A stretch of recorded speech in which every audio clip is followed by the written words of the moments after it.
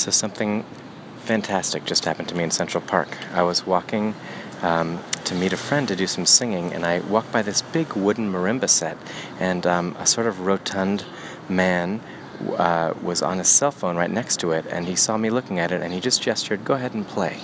And I was like, "What?" And he nodded to me, "Go ahead and play it." So I picked up the sticks, and I sort of tentatively figured out that it was just a couple octaves of a major scale, and I started pounding away in like a little rhythmic African style pattern that I thought was, interesting enough to bear some repetition. And when he got off the phone, he started nodding his head, and he asked, what's that in your bag?" And I said, "It's a little guitar." So I broke it out, and he looked at it, and he liked the way it sounded.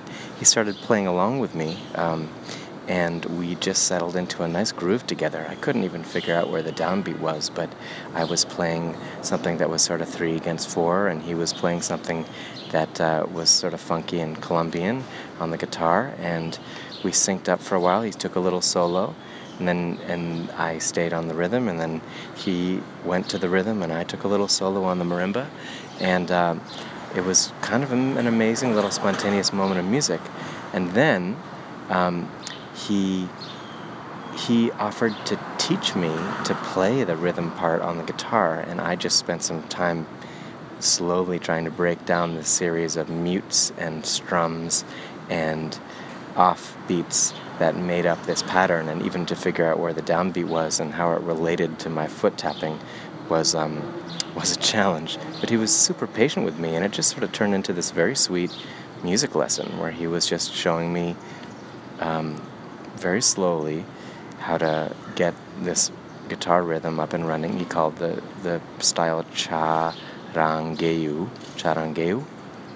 and then he started playing on the marimba, and he's obviously a genius. He's a left-handed player, so he turns the whole instrument around, so the low notes are in his right hand, and his left hand can play the high notes in solo.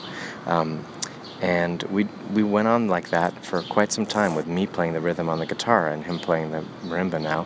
And after a while, my hand was just so tired that I had to stop, and I bought his album from him, and he tried to refuse my money, but I wasn't about to let him do that after he had been so generous. And it's just kind of an example of how sweet and unplanned and warm an encounter with a stranger can be when it's in May in Central Park with some cool breeze and nice warm sun, and when you have the sort of kinship and understanding of music being at the center of your life. It gives you an instant bonding, I think, with strangers who feel the same way and who also sort of are, for whatever reason, able to be relaxed enough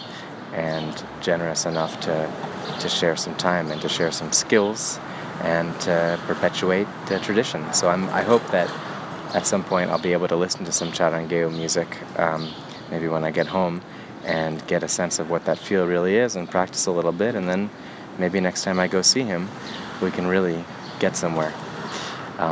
Yeah.